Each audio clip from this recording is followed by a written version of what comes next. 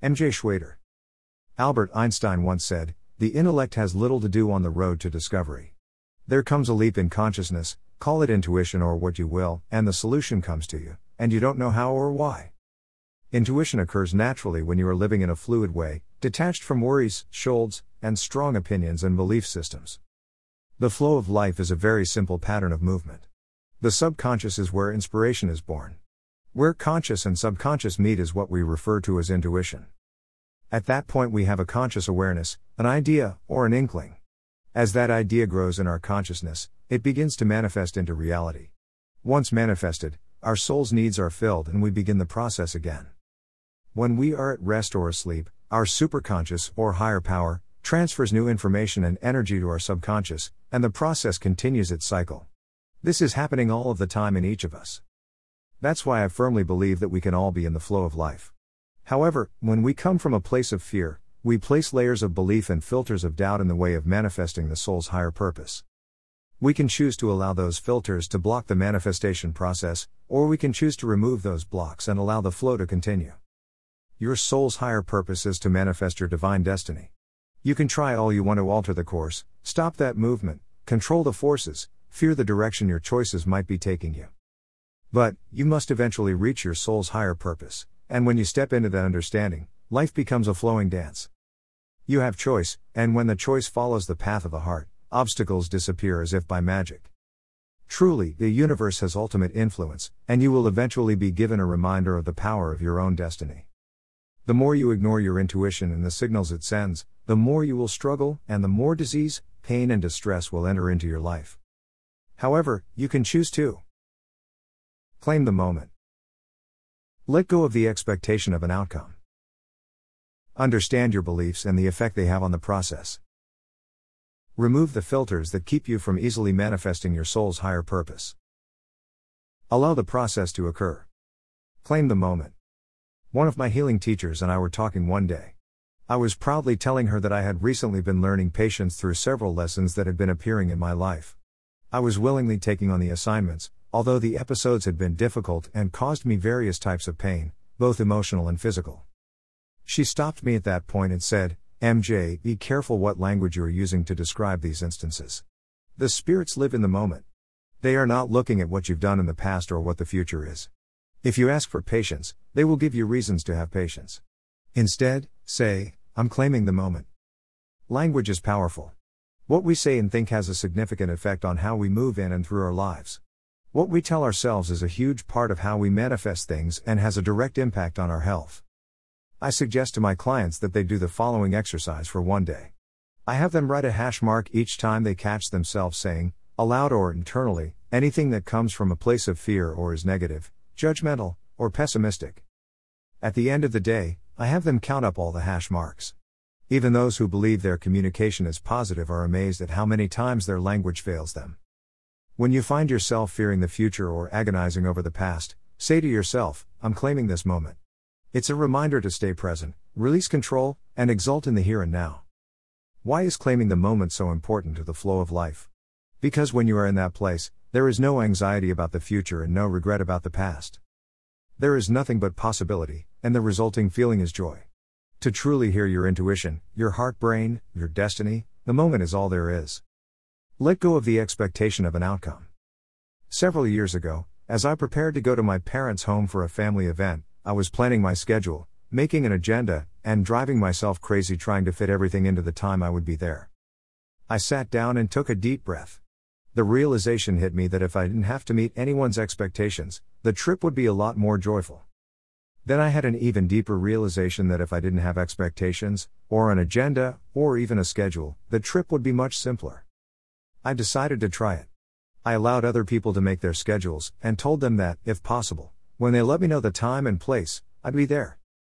Even when it was last minute, I didn't care. In fact, last minute plans eliminated creating outcomes in my mind. I just showed up, with no expectations.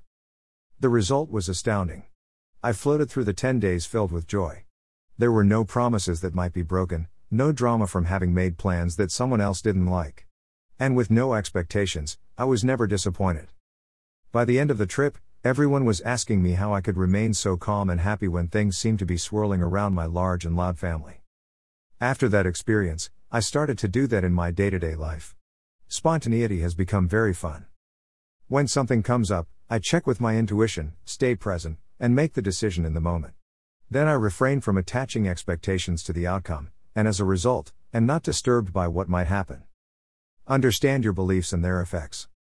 What influences whether we listen to our intuition or not? Why do we deny our intuition and ignore the physical, mental, and emotional signs along the way? The greatest impact on our decision-making is our belief system.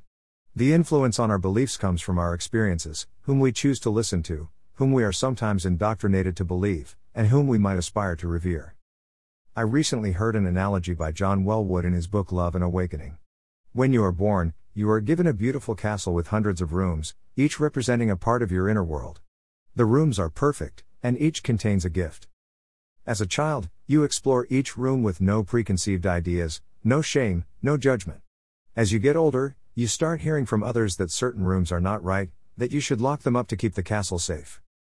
Because you desire acceptance and love, you close a room. Then another, and another. You stop listening to your inner voice and instead believe the opinions of others. In no time, you are living in a one-bedroom house in need of repairs. I believe that we are all born with the same amount of joy in our hearts. We each begin our life with openness and come from a place of love. How we choose to respond to the voices we hear, the belief systems that are thrust upon us, will determine which rooms of our house we close and which stay open. When we come from fear, more rooms will remain closed. Love keeps the doors open. Fear is not a bad thing, unless it becomes paralyzing. Fear can protect you from harm. It can also keep you from enjoying the flow of life. For some reason in our culture, looking for the good in things, being positive, being fearless, has become a negative thing. Have you ever had someone say to you that you are not being realistic? What I want to know is why being negative and coming from a place of fear are more realistic than being open and loving? According to estimates, 90% of what we worry about never happens. If negative worries have a 10% chance of being correct, doesn't that mean that being positive is more realistic? The important thing to ask yourself is why it's better to be fearful when you have a choice to be happy. After all, you have the same ability to choose love as you do to choose fear. Remove the filters. As mentioned earlier, one of the most powerful means of change is language. Another significant method is visualization. Imagine the process of manifestation described above. What filters, some people call them gremlins, or voices of fear, etc., keep you from moving toward your purpose? Picture them blocking the process. Then imagine yourself removing them, one by one. Take them out and allow the next moment to happen, without expectation. Allow the process to occur, instead of trying to control it. Free yourself from limiting beliefs and the idea that you aren't good enough. Regain your trust in you, the universe, and your purpose, your destiny. Allow the process to occur. Control is an aspect often overlooked in the discussion of fear. When something negative happens to us, particularly at a young age, we seek ways to make our environment safe, or make others conform to our ideas, or maintain a semblance of order. This need for control is a direct response to fear.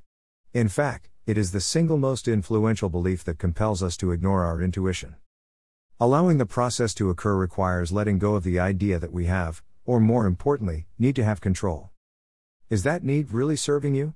How much energy do you expend trying to maintain an outward appearance of control? When you get out of your own way and the flow begins to happen, you will see that all the energy you've expended on controlling the process or the outcome will begin to serve you, instead of blocking you from what you want in your life. Let go of an outcome, remove the filters, and allow the process to occur. Your inner voice will guide you if you allow it. Copyright M.J. Schwader. All rights reserved.